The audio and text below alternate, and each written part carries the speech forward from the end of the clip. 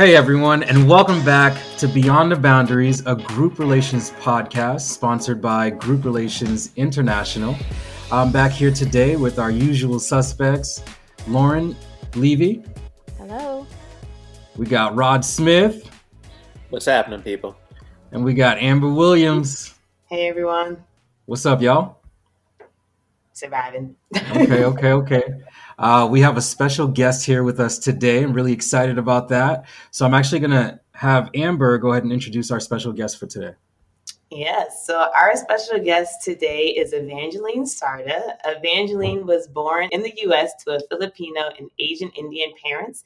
She spent her formative years growing up in Garland, Texas, then moved to Hartsdale and Tarrytown, New York from age 10 on. She graduated from Yale in 1984 with a major in English literature and then got her JD from Columbia University in 1991. She began her legal career as one of the first domestic violence prosecutors in Middlesex County, Massachusetts, then became the director of the prosecution clinic at Boston College in 1995, where she continues to teach. She attended her first GRC in March of 2000, and she's a beloved member and board member of Group Relations International, our sponsor.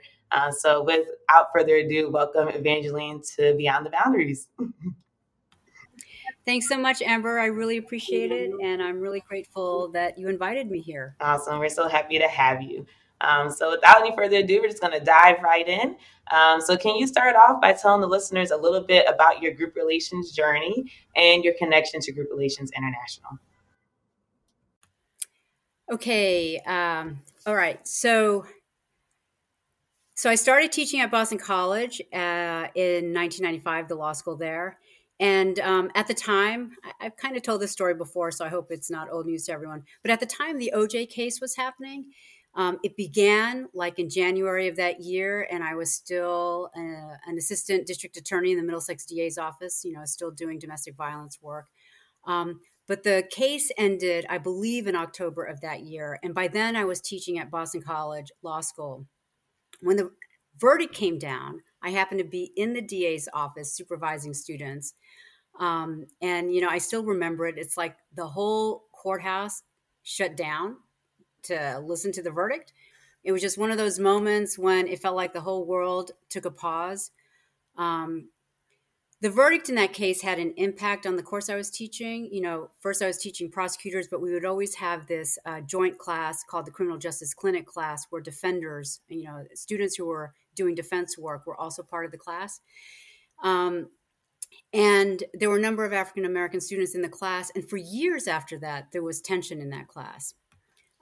This was also a period of time when mass incarceration was in its heyday. And the issue of race in the criminal justice system was a topic that we took up each semester in the Criminal Justice Clinic.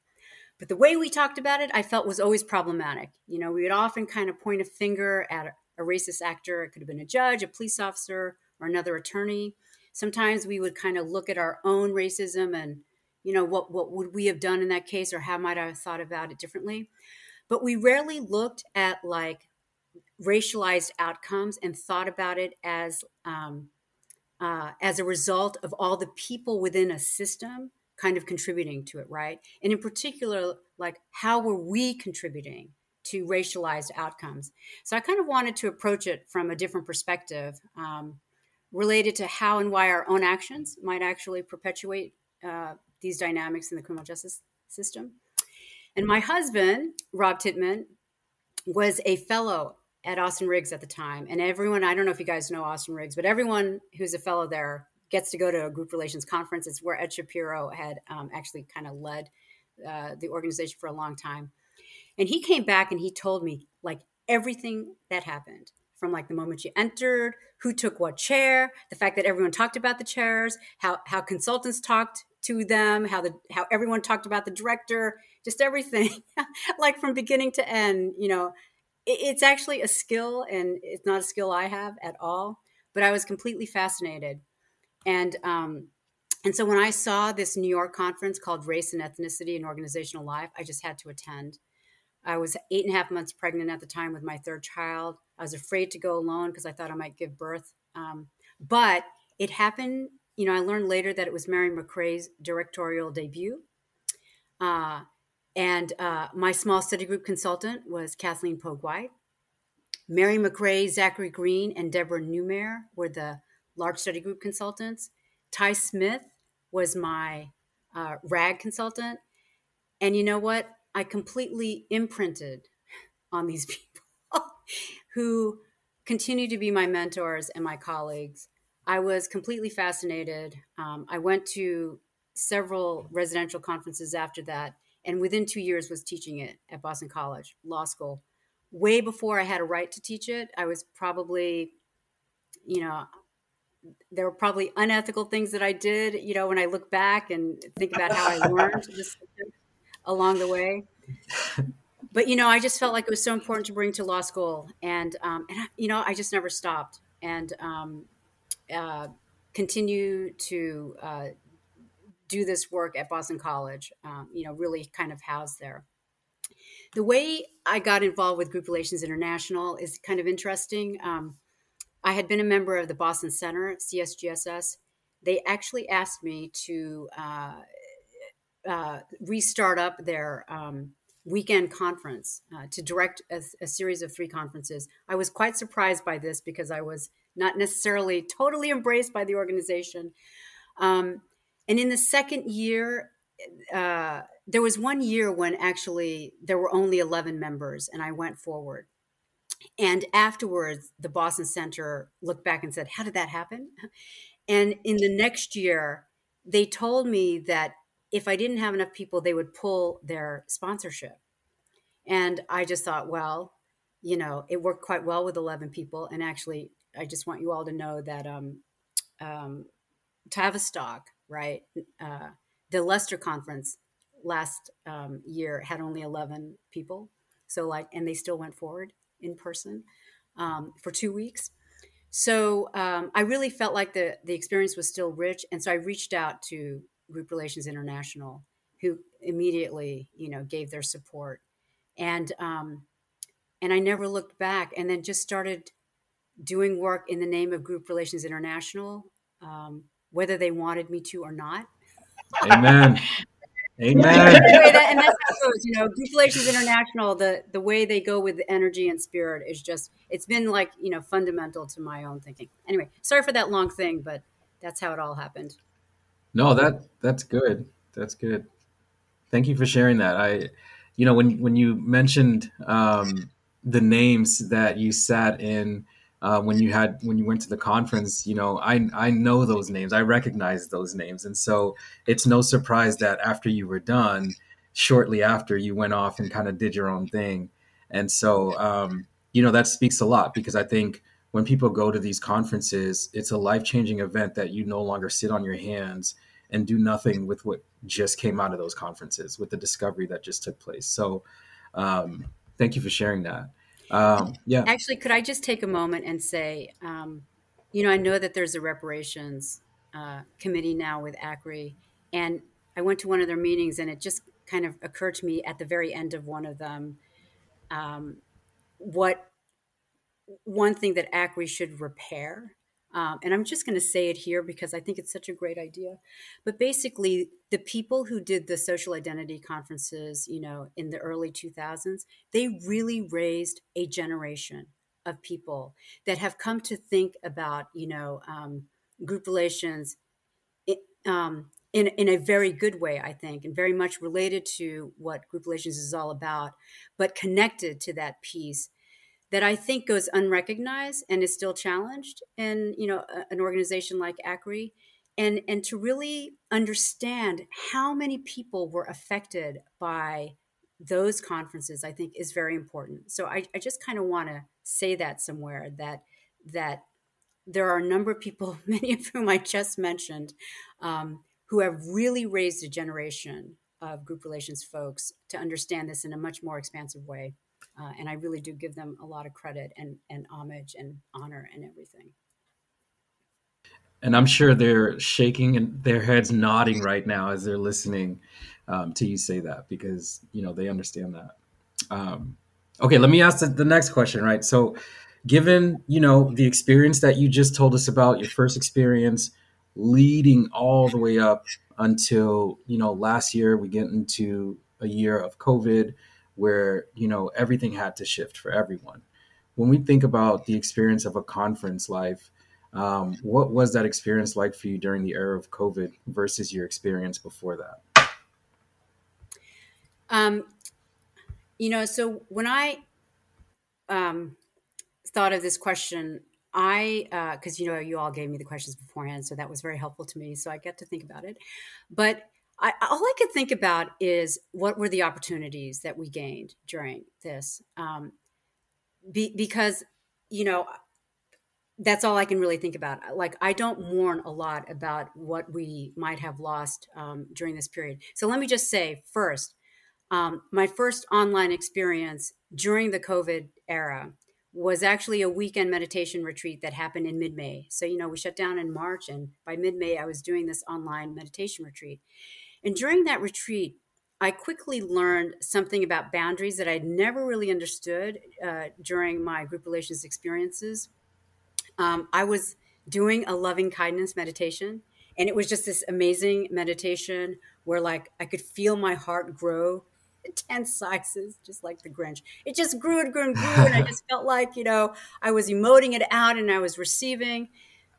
And then I walked out of my room. I ran into my husband. We had a brief conversation. And before I knew it, I was just like yelling at him and filled with anger. And I just thought, like, wait, I just did this amazing loving kindness thing. And, and what just happened? And it really made me think a lot about how bounded spaces can be and how bounded, like, a group relations conference really is, even when it's a weekend, right? That it is so bounded, and that a lot can happen in kind of this small space. When you shift out of it, it's a completely different space. So it really led me to think about the spaces we create in group relations conferences differently. It actually made me question if what we were doing is real, right? I believe it is real, but it just made me question it. And it also kind of made me think about, how you kind of move in and out of the space of group relations conference and back into real life, right? Without having any transitional space. So that online experience really made me question or think about boundaries differently and what we create. And I then immediately took up every opportunity to be on a member at a group relations conference. The first one was the Opus conference, which I think was called Faces, Spaces, something like that, on and on. And I just want to say something about this Opus conference too, right? Because, when I go to conferences, I throw myself into it. I just, to my own demise. I regret it. I've gotten better, I think, smarter at holding myself back a little bit. But in that conference, only people who had staff roles were allowed to participate. And, now as I think about it, maybe it was because there was some anxiety around the regression and the projections and, could people handle it and stuff like that.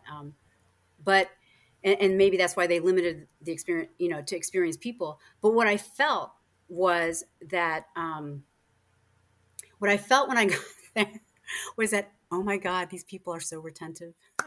And, that people just were not willing to be free with their emotions. They weren't really willing to regress and do these things that we ask members to do. And, and maybe it was related to being online and all the fear around that. But I started thinking of that as a cop-out.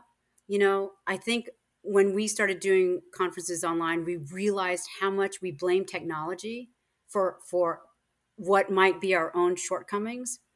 And I really felt that the reason why people were holding back was less about fear of being online, but actually more related to what might happen to you the more you do staff work, right? That we kind of, that there's a certain way that we can have emotions as staff, but we don't let ourselves really connect to what members do, right? That we ask members to expose themselves and to, like, do these things for, like, in front of our eyes, but we're so unwilling to do it and to fully step into the same space that we create to members. it gave me even more compassion for members, but it also, I think, made me feel a little bit how problematic, the split is between staff and members. So what I didn't want to say is it made me feel like a little contemptuous about us, but I did. I felt like, look, we need to be able to be in these spaces too, and if we can't, then why do we think members should do anything different? That's one of So I just want yeah, to say that's one of the things that I really appreciate about you, Evangeline, because I feel like I've also noticed that even in my short time in group relations and like starting to work on staff more frequently, is that there is like a level where almost like the hypotheses that we used to see as hypotheses now are almost deemed as like fact. And like, if you're not seeing it how I'm seeing it, then you're just not seeing it. And it's like this arrogance almost that I see amongst some of the elders. And like, I know like you love to play in conference spaces on staff and in membership. And like, that could rub people the wrong way and stuff. But like, I so appreciate it because I feel like you're never afraid to put yourself back inside the member role. You're never afraid to like try something out and be wrong. Like, you're never afraid to like be one in the space. And I feel like that's something that I aspire to hold on to as I continue on my group relations journey too. It's like never lose sight of what it's like to be the learner. And I feel like I recently heard some of the older mentors that I have be like, oh, I have to see myself as a learner again. And I'm like, well, what happened in that time where you didn't see yourself as that? Because we're always learning, we're always growing. So I just wanted to like elevate that and like not let it go by. That yes, like I appreciate you so much for being able to not detach yourself from that, no matter how long you've been doing this work. So. well, not only that, but like we say that this is about the unconscious, right? And yet I think we're so afraid of the unconscious. The unconscious comes to us through our enactments, which is why I think play is good, because it's kind of a safe way of enacting something. And you can say, oh, but it was just play, but actually it's play in service of something, right? So it gives us a little bit of space, but a little bit to move freely. And if we're afraid to enact things as staff, then like in some ways I feel like we have no business working with the unconscious, because that's where we get the access to it. So a lot of these things, yeah, I agree with you. I sometimes feel it's a little bit hypocritical of us, so so thank you, Amber. Thank you. Evangeline, as I'm listening to you speak, it sounds like something really opened up in this virtual space around boundaries in particular, and the boundaries that we put on ourselves in our respective roles, whether we're staff or members. And Amber, what you brought into the conversation around that, being that continuous learner. So it really does strike me as being one of those things that was a really big gain, during this time of COVID and being in this online environment. I know earlier I caught you said that you don't spend a lot of time thinking about the losses, but I'm curious if maybe some of the losses that we experienced were actually a re-look at some of our traditional pieces, right, to move us closer into the future and where we're trying to go, and the excitement that I hear you speaking to around moving with the spirit. So um, I'm, so I'm going to do like a little bit of a reattack with a slightly different focus, Here we go. around some of the gains and some of the losses, and that, maybe looking at it, a loss is like not something that was something negative, but like a loss is in terms of a gain. So wondering if you have any more to say about that. Okay, so I'm going to do the same thing, right, about why this gain, what is lost in this gain? Because the first thing I wanted to say about that was one of the biggest gains for me was that social dreaming just exploded everywhere, right? And that was really cool. And I took a lot of opportunities early on to join all these different social dreaming matrices. Now, they were dominated by European participants, but there were still people, in South America, South Africa, India, China, right? And the dreams were amazing. All these dreams were just amazing. But the associations were also kind of important to hear. And that's what kind of really struck me, is that the associations sometimes would reveal like the difference between being male and female. No one, people didn't kind of talk about other genders, but you could sometimes see the male and female perspective, particularly older people, right? But even more so, there were associations that I felt were really tied to like the Western world and Western concerns. And I began to think, because right when you had a dream, then there'd be all these associations, and the associations would sometimes construct the reality around the dream, right?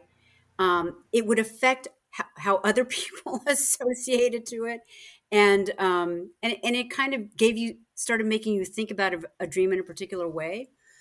And of course, it's and so what I started feeling like was that you could see how many of the dreams were, or how many of the associations were kind of based on your location and your culture, right? So like if a tree were in a dream, the trees in your neighborhood were the trees that you thought about. And not everyone had the same trees like in South America and in India and everywhere.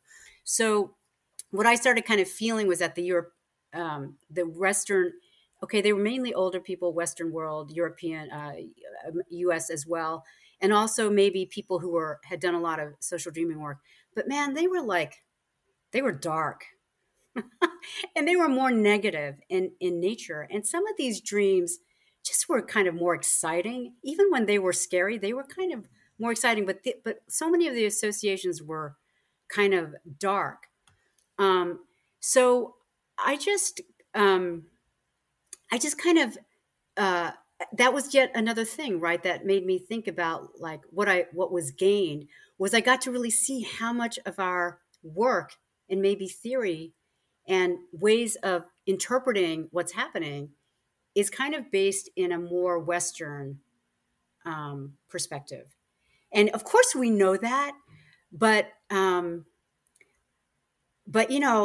just became clearer, right? So one, again, I loved having access to that. And I guess just generally all of the access that we got to have, right? So I wouldn't have gone to all this conference in Opus. I got to go to a conference in South America, with all these South Americans.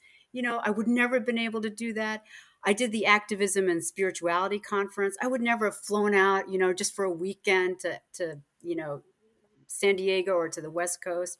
And then the white supremacy conference. Like these are things that I couldn't have done like 4 or 5 conferences, that easily if it just hadn't been accessible. And then just getting all these different perspectives. And each one of those was like a nugget, right? You just, every time you do it, and I was a member in all of them, you just would get this nugget. So and each time I just felt like there were things I learned about the theory, like a ton. So I don't know. I feel like what COVID gave us was something about reality. Like, look, people now do work online. All these organizations have been doing work online for a long time, and now they're really doing it even more. And we need to adapt. This is organizational life. So I just feel like there were many, many more opportunities. Okay, so then the loss might be around our are valorizing so much the Western world. I mean, there's also a loss. Because you have to think differently. A lot of, I guess, our theory, when you translate it, like boundaries, for instance, in other cultures, it's a totally different way of thinking about boundaries. So, and even group identity, right? It's really different in different cultures. And so that is both an opportunity, but then, can lead to a lot of anxiety, can lead to a fear of like not really knowing what's going on, maybe having to negotiate too many possible interpretations. Mm-hmm. So maybe that's a way of kind of linking in the loss. But I quite frankly just don't see the law. I mean, there is some loss, but I don't. Yeah, because we're going to go back, right? We're going to go back, right. and then we're going to have 2 options, so Right. and more. So, One of the things I find really exciting about what you just shared there, Evangeline, was that something about this accessibility, and the accessibility showing up in the context of kind of relooking at how dark maybe our Western perspective of the unconscious might be, and that maybe there might be another sort of like light element to it that we can incorporate to balance out our perspective in life and just in general to complete this theory that we call group relations. I'm fascinated. I could definitely listen to you talk about this all day, but I think we're on something of a time schedule today, so turn it back over to Lauren here. Well, actually, this is actually the midway point through our questions. So, I don't know if you wanted to lead us in, but to turn the mic back to Evangeline. So, what we usually like to do with our guests, as our second guest, was the thing we did with our one other guest, is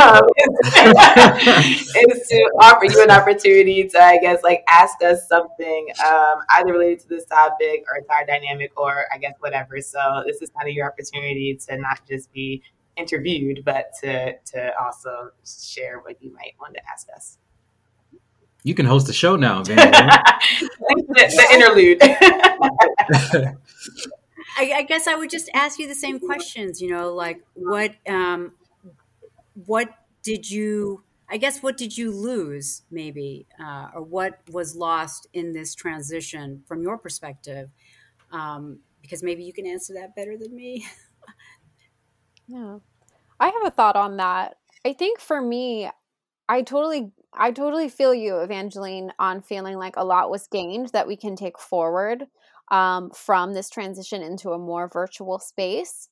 I think for me, something that was lost that I kind of miss, and maybe it's only my experience, but from a group perspective, probably not, is I've found it a lot harder to build sustainable community in the same sense. And I think we talk a lot in group spaces is like when the group ends, the group ends. There's not an expectation that it will continue beyond.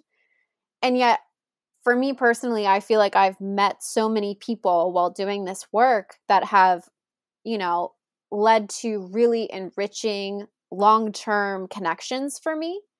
And I think in all of the virtual spaces that I've been in over the last year and a half or however long it's been now, I don't feel like I've picked up sustainable connections in the same way as I feel like I would have or may have in more face-to-face experiences. And maybe that's just the lens through which I'm looking, a little bit of my valence coming up and my current personal longing for more community just in general. But for me, that's something that I'm definitely looking forward to as we go back into more hybrid models and the opportunity to be back in spaces with other humans. That feels really exciting to me in a way where the virtual just can't quite tap into that for me. So.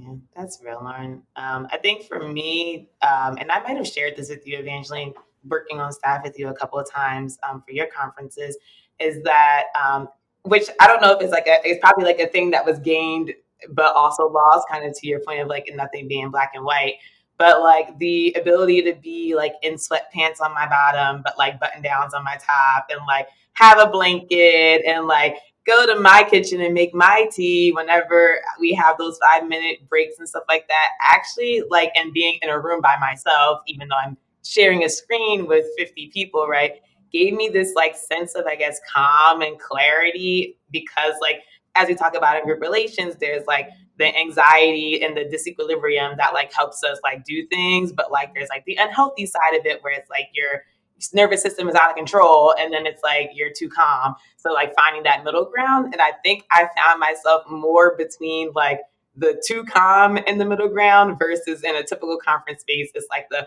overworked nervous system in the middle ground, which personally, at least from a consulting stance, I think actually added a lot more clarity and like pace to my consultations as someone that's still newer, being on staffs and such.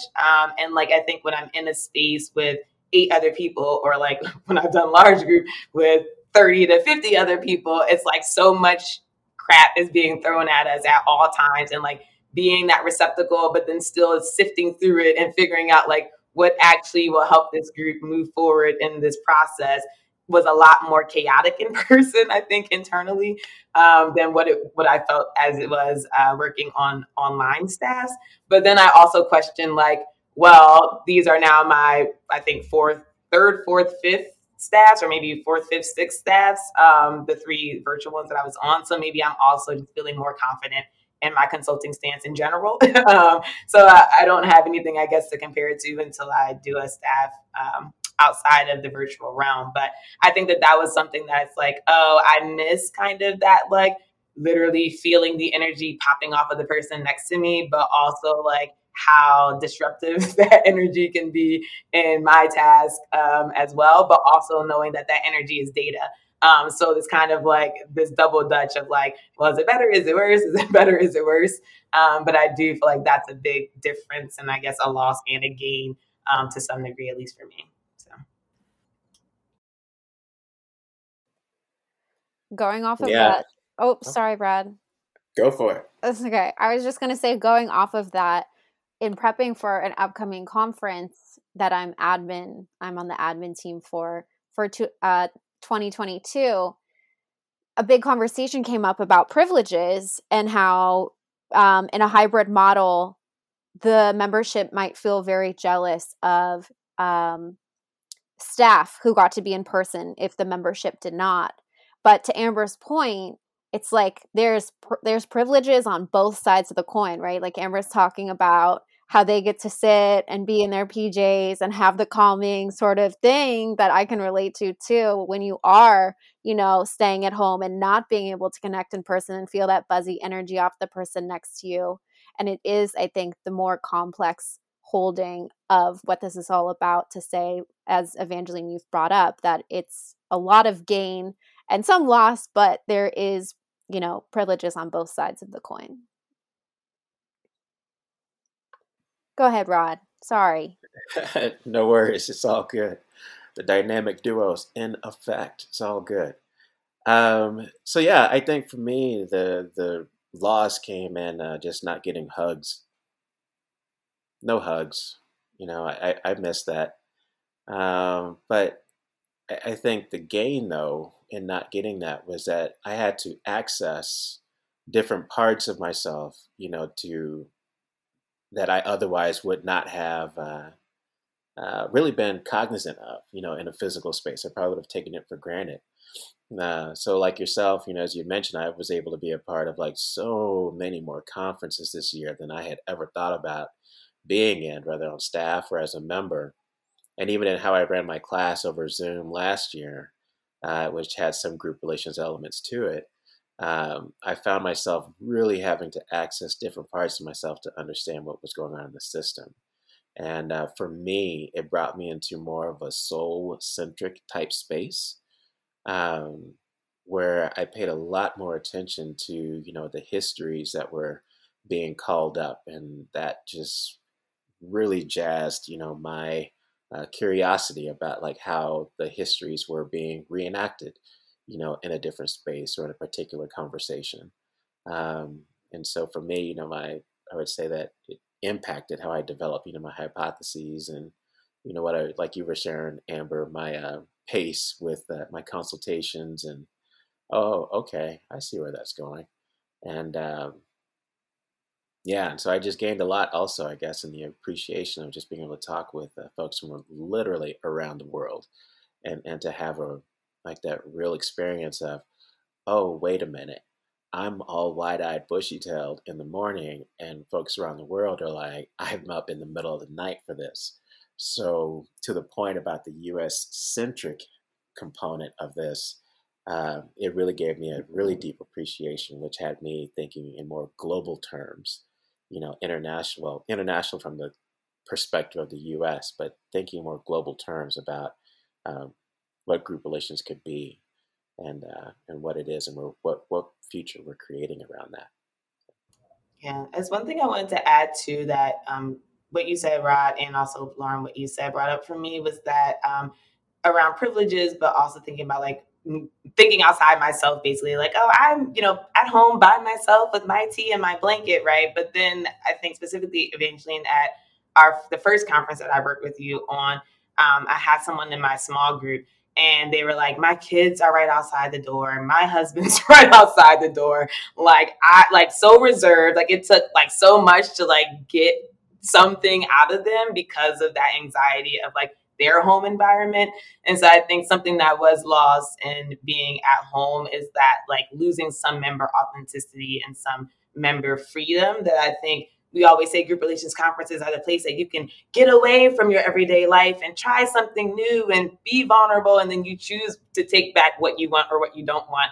And that's your business. But in people's homes, depending on their, circumstances and who's in their house with them, they don't feel that same escape, being in their house. So that's something that I definitely have thought a lot more about. And also it's like, well, if I had kids, how many of these conferences would I be doing as well? Or like if, I had a partner at home with me during the day, like how vulnerable would I be able to be in these staff meetings as well? So that's something that I do think was lost in this whole process of being online. And I think first of all, Amber, you hit it perfectly in the experience that I'm going to share.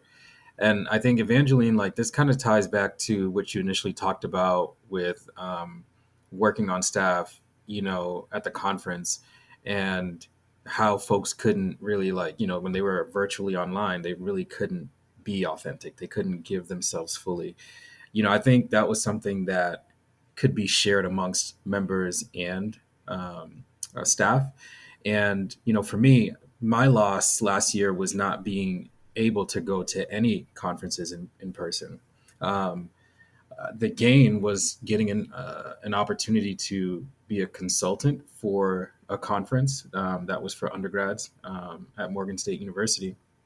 And having that experience opened up so much for me to what Amber just talked about in terms of boundaries and how we show up virtually, in these spaces to try to do this work. And if you're a member and, you're like under your blanket with your PJs on, like that mentally changes the boundaries for me. I show up differently because I know like I'm dressed like that. I'm a little bit more comfortable. And I think that's what's lost, whereas when you're in person, you can get out of one room and go, into the next. Like virtually, you just get a break. Maybe you walk around the room in your house, but I think having a little bit of that separation is helpful, right? And that was the part, Evangeline, when you said, when you left the conference, you went to your husband and you immediately, you got into an argument. And that to me talks about, like you said, the boundaries, the spaces that we're in. How are we setting those spaces up virtually? How are you, like all those things unconsciously make a difference in terms of how we actually do show up. And so I think that was the biggest challenge. And it takes so much energy. I can tell you right now, doing these podcasts for me takes so much energy in the preparation, right? I got to get my computers together. I got to go through sound checks. Like there's so much that it takes to come mentally, prepared and ready to do this thing. So when you have a crying kid in the background or, that's not helpful for your process.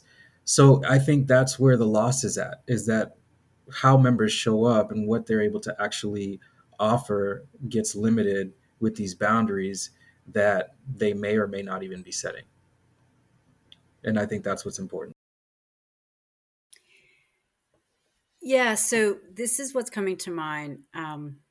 So first of all, I appreciate what you're saying, Manny, but I guess I have this question about how, who is allowed really to split their home life off from their work life.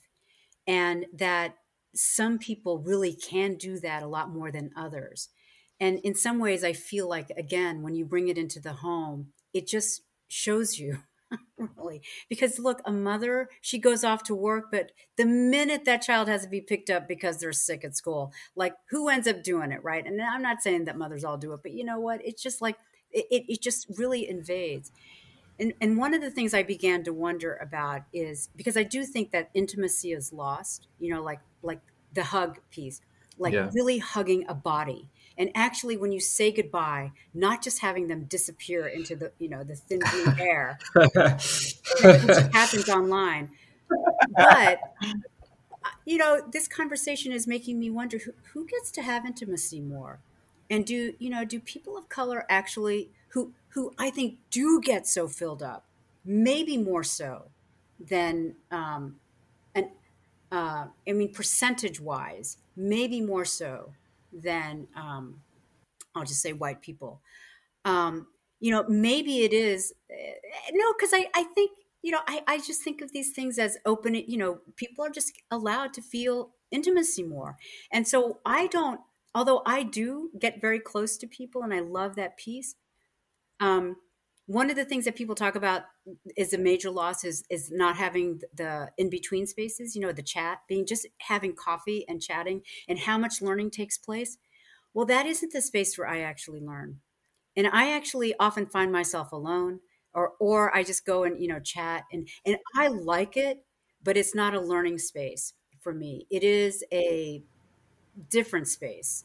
And so it's just made me wonder, like, who actually gets to have that space as where they get to learn more versus having to respond even more, right? Or whatever. It Right. just makes me wonder, um, you know, and so I do feel like when I'm home, I get a little more space, and I get filled up with what needs to be filled up, but not about 15 things or something, right? And that is helpful for me. And are you saying that now, in your life versus maybe at the time that you put on your first conference back in the day? Uh, it certainly is easier. There's so much you have to do. Okay, wait, let me just say this one thing. What I really miss is the administrators. I'm so sorry. It's like having to set up my computer and have to get my own coffee versus like having somebody. Mm, That's really major. And again, and it makes you realize how important administrators are. Like there you go. what they do to enable, they're the ones actually who give you your pajamas in a way. That's really the feeling, right? It's so important, the kind of holding. Okay. That's Um, what I've been doing my whole career. No, I'm just kidding. Giving out pajamas? No.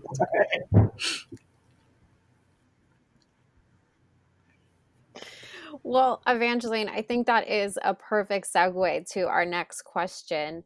What you were talking about who has the ability to have more intimacy, who gets the extra space, who has access, who doesn't.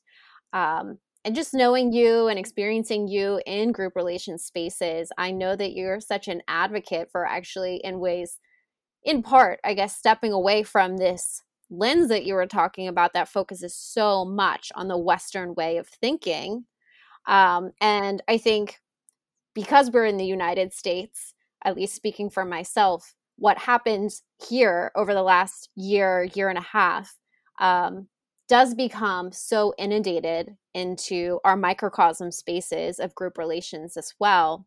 And I'm curious from your perspective, as we've experienced again in the United States, but of course then at the world, in the world at large, as like George Floyd and all these other social justice issues are coming to the masses, and conversations about Asian folks and how they're being erased from the conversation are now something that maybe your next door neighbor is talking about, when before that they were ignoring these conversations, in denial about, as you were saying earlier, their role in contributing to perpetuating these sort of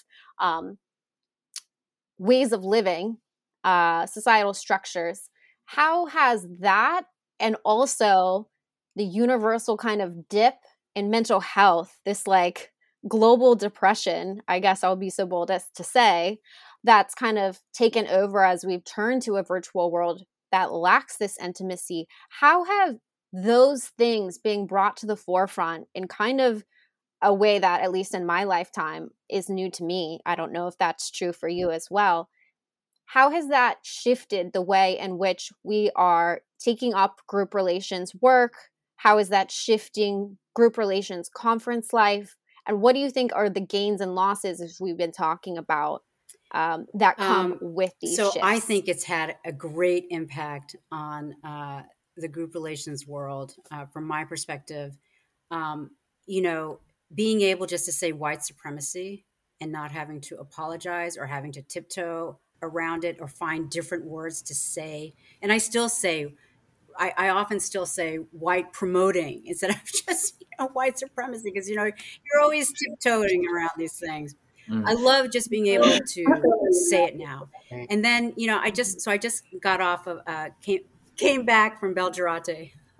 But I gave a talk on critical race theory and group relations. It was well received. I actually was surprised in many ways, but I think it's partly because everyone is now interested in it.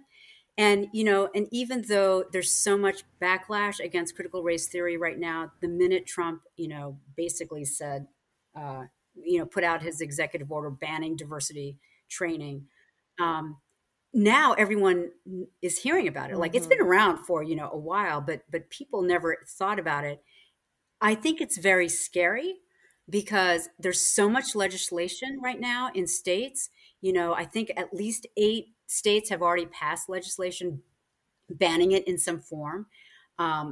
It's going to 20 more states. I mean, there are just a bunch of states like already having legislation forward. Some of the races that were just decided on Tuesday were based on people being anti-critical race theory. So on the one hand, I think it's so cool that people actually are hearing about it, because, but on the other hand, I think this has a direct impact on organizations like ACRI. One of the things I said at Belgirate was that when I was actually in a diversity and inclusion training at Georgetown. And when that executive order came down, we lost a person who was in the armed forces because he wasn't allowed to come. Like, it had a direct impact. And if that starts going towards, funding for colleges and universities, like, it could really have this like huge effect, right? So we shouldn't be taking it lightly. At the same time, I think all of this stuff enables us to talk about it, enables us to have a white supremacy conference, enables us to just speak to it openly. And actually all those emails that I've been writing, it's really been from like thinking, now it's okay. Let's just talk. It's all critical race theory stuff. Actually, I didn't realize it at the time, but I'm realizing now. I'm like, oh, that's why I think this way. It's because there's where I got it. But it's just, and it enables us to talk about it. And now I can do it knowing that that I know I'm setting myself up. I'm doing it very carefully, but I know people agree with me, right? And I know some people will listen. And I don't think I would ever have done it, just 3 years ago. I think it's really because we're allowed to speak now in a way that we just couldn't do it as freely before. So I hate to say it, but it is, there are some heroes in our lives that have opened up things, tragedy, and then an opening. And I'm not going to say more than that because I don't want to articulate it. But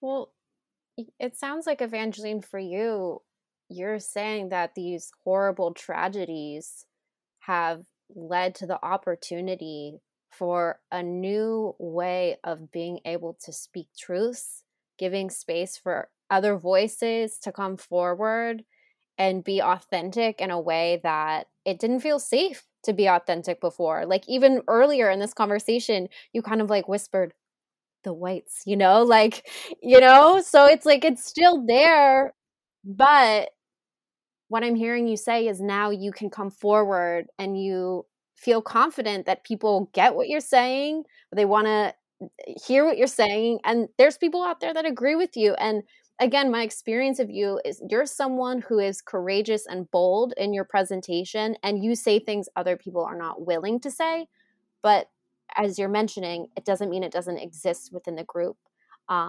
You're just the one, or one of the ones, that's willing to like bring it forward. Well, I just want to say something. One of the things I really do like about critical race theory also is that they're really not focused on individuals who are racist. They're just not. The system is racist. So like, I don't necessarily blame white people, right? There is a white preference. It's kind of embedded in our laws in particular. So it's really a systemic thing. And I think what's so great about critical race theory and group relations is, to me, critical race theory kind of gives us the application that we keep searching for, right? Because it's always linked to the system, but based on the individual experience, right? Based on tracking what happens to individuals, linking it then to the system. And so it's this great space for application and just really good synergy, I think, between the two. I want to pass around a collection plate because I feel like I'm at church, and I appreciate you nourishing my soul in that way, Evangeline. But I would like to talk more to you about that link because, yes, that it seems spot on to me. And I haven't taken the time as much, I think, post my academic career to really dive more into CRT. But that was really beautifully put. I was up to share my next question, but I think, like you said, it kind of got covered in some of the earlier ones. So I'm just going to pass it off to Manny for our last question, actually. Yeah, actually, I'm sorry, but Evangeline, I have to kind of go back a little bit and kind of talk to you about CRT. I do want to pick at it a little bit because I'm curious. I had a conversation with a family member who is working at a university over in the East region of the United States, and they had told me that CRT should not exist as a theory in the academic world, and most certainly not in the professional world. And so, because what's happening is his experience is that white people are kind of coming up to him and basically trying to apologize, for their own privileges. And so he was frustrated with that because he's like, how they're internalizing CRT and then how they then go about it after. How does that have anything to do with the job that I'm here to get done with this person? And so I know when we ask that question, for me, I'm like, okay, you go to a conference to figure that out for sure. But is there a point there? And then so for the folks who have been dealing with white privilege and white supremacy, on the other side of it, when CRT is put out and these folks engage with it, what is the backlash? What happens? How should we prepare for that? How is that conversation with folks that come and put their privilege in front of you even more? I guess let's see. What I might say is that what CRT exposes is actually, it's first of all, it's really based in law, right? That's how it started. It began in the legal academy, and it began at a time when the law was kind of seen as being very objective, neutral, in its way, rational and fair. And that basically when you made a decision, there was really only one right decision, right? And you made it, and therefore subsequent decisions would be based on that line of decision making, right? And what CRT, well, first of all, there was a critical legal studies, which was more of a leftist thing that preceded CRT. And CRT came in because they gravitated towards this critical legal studies, which began questioning whether law was objective, whether it was neutral, whether it was fair, and whether it was determinative, right? Like, is there only one way to answer this question? And critical legal studies started saying, no, actually, you can answer both ways. And, basically, depending on what's getting argued and what facts you decide you're going to focus on, actually, there can be different outcomes. And critical legal studies was actually much more disruptive, because they kind of wanted to overturn, in some ways disrupt law and the stability, what law offered as in terms of stability. But what started happening, first of all, is that there were no people of color in the legal academy when critical legal studies first came up. But as more and more came in, they gravitated towards critical legal studies, but felt like it had nothing, where's the racial thing? Where's the racial piece? What about all this stuff? Like, it didn't pay any attention. So when they started focusing on kind of racialized consequences, they didn't actually want to get rid of law at all. They felt like it was an important tool, even within the consciousness of people of color, like that it was really important for people of color to begin thinking they had a right to these rights, right? So they stuck with this idea that law is not objective, it's not neutral, it may not be fair. It's not actually fair, right?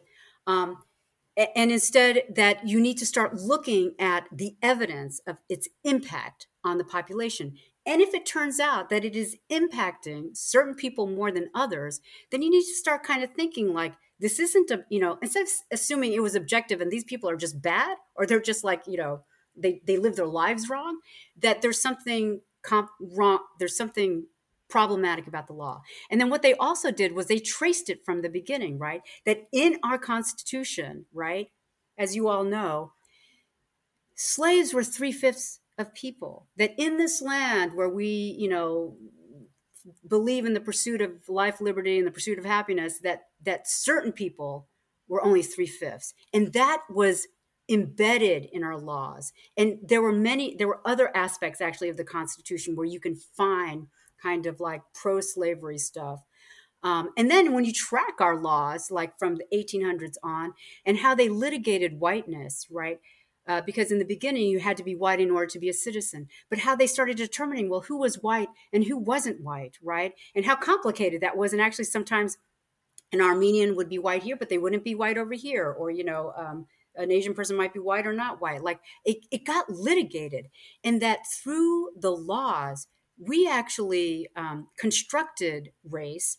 And then also it affected even how we interacted with each other, right? Because the minute you think a law is true and neutral and moral, then you think that that's the right thing. And just remember, so when because I was a prosecutor during the days when marijuana was illegal, was a crime, right? And my students you'd have like this tiny little bud in your car. You'd go away for jail, right? Now you can't put anyone away. Now it's decriminalized in many places, and you don't go away. And now most of my students don't even want to give someone who's got like a ton of meth, put them in jail. Like just 10, 15 years ago, you would send everyone to jail, my students, right? So as prosecutors. So the way the law is constructed or put together really impacts what we think is right and wrong, what we think is moral. And so that's what critical race theory is saying, is that we have kind of constructed these systems that have then impacted our ability to think about race in any other way, and also even how we relate to each other, based on race. And it's so kind of subconscious, right? That we aren't able to then track how it all happens. So this is why when you talk to them, they're kind of they're the funniest people, because like when they're talking about their thing, they're like all passionate and everything. But there's and they also feel like we're never going to make it right, that this is too entrenched in our work. And yet they are incredibly optimistic people. I mean, it's just this funny thing. And they're also very giving and gracious. Like, it's just amazing that, they're not like angry, rabid people. They just do their work, and they study, and they kind of make these links. So it's unfortunate that it has kind of taken this other thing. And I think part of it is because when it gets translated into, being in sixth grade or something, it gets watered down to principles that aren't really what CRT might be about, but then get considered to be that. And having had my own kids go through some of that, right? I'm like, I don't think I shouldn't say that, but I often felt like, teachers, do you really know what you're talking about? Or is this just like, are you really getting deep into this issue? Or are you just kind of like at this surface level saying you can't say that, right? Which is not something we would do in group relations. We would actually go to the issue and confront it, rather than say there are things we're not allowed to say. So this is where I feel like CRT really gets a bad rap, because they really don't kind of talk about individuals as being racist. They really talk about how we've come under so many years of racialized thinking that are embedded in so many of our systems. And, digging ourselves out of it is going to take a very long time. I don't know if that helps, right? It's a long answer to your question. No, That's helpful. You know, I think a lot of folks will interpret that and take what they will out of it. You know, I think, but thank you for that clarity and kind of walking us through that timeline as well. So the other question I do want to actually ask is, what would you like to see more in group relation spaces moving into a post-COVID era, or at least a return to face-to-face conferences? What would you like to see less of also? So there's the traditional stance, right? And I think we all have in our minds an idea of what that traditional stance is, which is like, no expression, speaking as if you're speaking from the unconscious, with no expression, not actually linking to individuals, not linking the individual to the system. Anyway, I guess what I'd say is, like, I would really like us to question all of our tenets and look at how we practice and connect the two. Because I think that I do feel there are a lot of like hypocritical things we do. So for instance, right? Staff members should be members. If we really think we're doing this for members and all the learning is in that space, why aren't we members? And you know what? Right to work, I have issues with right to work, but if you want right to work, you should be a member every 2 years. We should all be members. And that's where I feel like there's a little bit of hypocrisy, right? Because we do this just for members. I think I question that. There's too much space there. And almost every aspect of what we do, I would like to kind of question and have conversations about. What is small group really about? What is large group really about? Does anyone know what the IE is about, right? And how many different perspectives do we have on that? I guess I just would, like us to really think about what we're doing more. That's fair. Thank you. Okay. So I think we're just about at our closing time boundary. And I think this has been incredible, Evangeline. It's so nice to have you on and to get your perspective on all of this and to weave in your background in law and some of the really cool experiences that you've had. This knowledge set is a lot of new info to me, so I'm excited to have learned more about it. I don't know if anyone, Evangeline, or any of the rest of y'all have any closing thoughts, questions that you want to throw into the space before we wrap up. This was a healthy conversation. Evangeline, I just want to thank you for your time coming here with us and sharing your wealth of knowledge and experience with us. It's been very exciting and invigorating. So I'm excited because I do have a conference coming up that I'll be working also in 2022. So this was kind of really what I needed to hear prior to getting ready for that. Well, thank you all. I really appreciate it. I was a little bit afraid, but it was really fun. You made it fun and also, less scary than I thought it would be. Yeah, that was going to be my question. Wasn't that scary? But I'm glad that you felt like it wasn't. That's that virtual hug kicking in. Right. Sure. Thank you so much. And thank you for doing this on behalf of GRI. I think it's fantastic. Of course. Appreciate it. Well, thank you again, Evangeline, for being here. Crew, team, awesome job.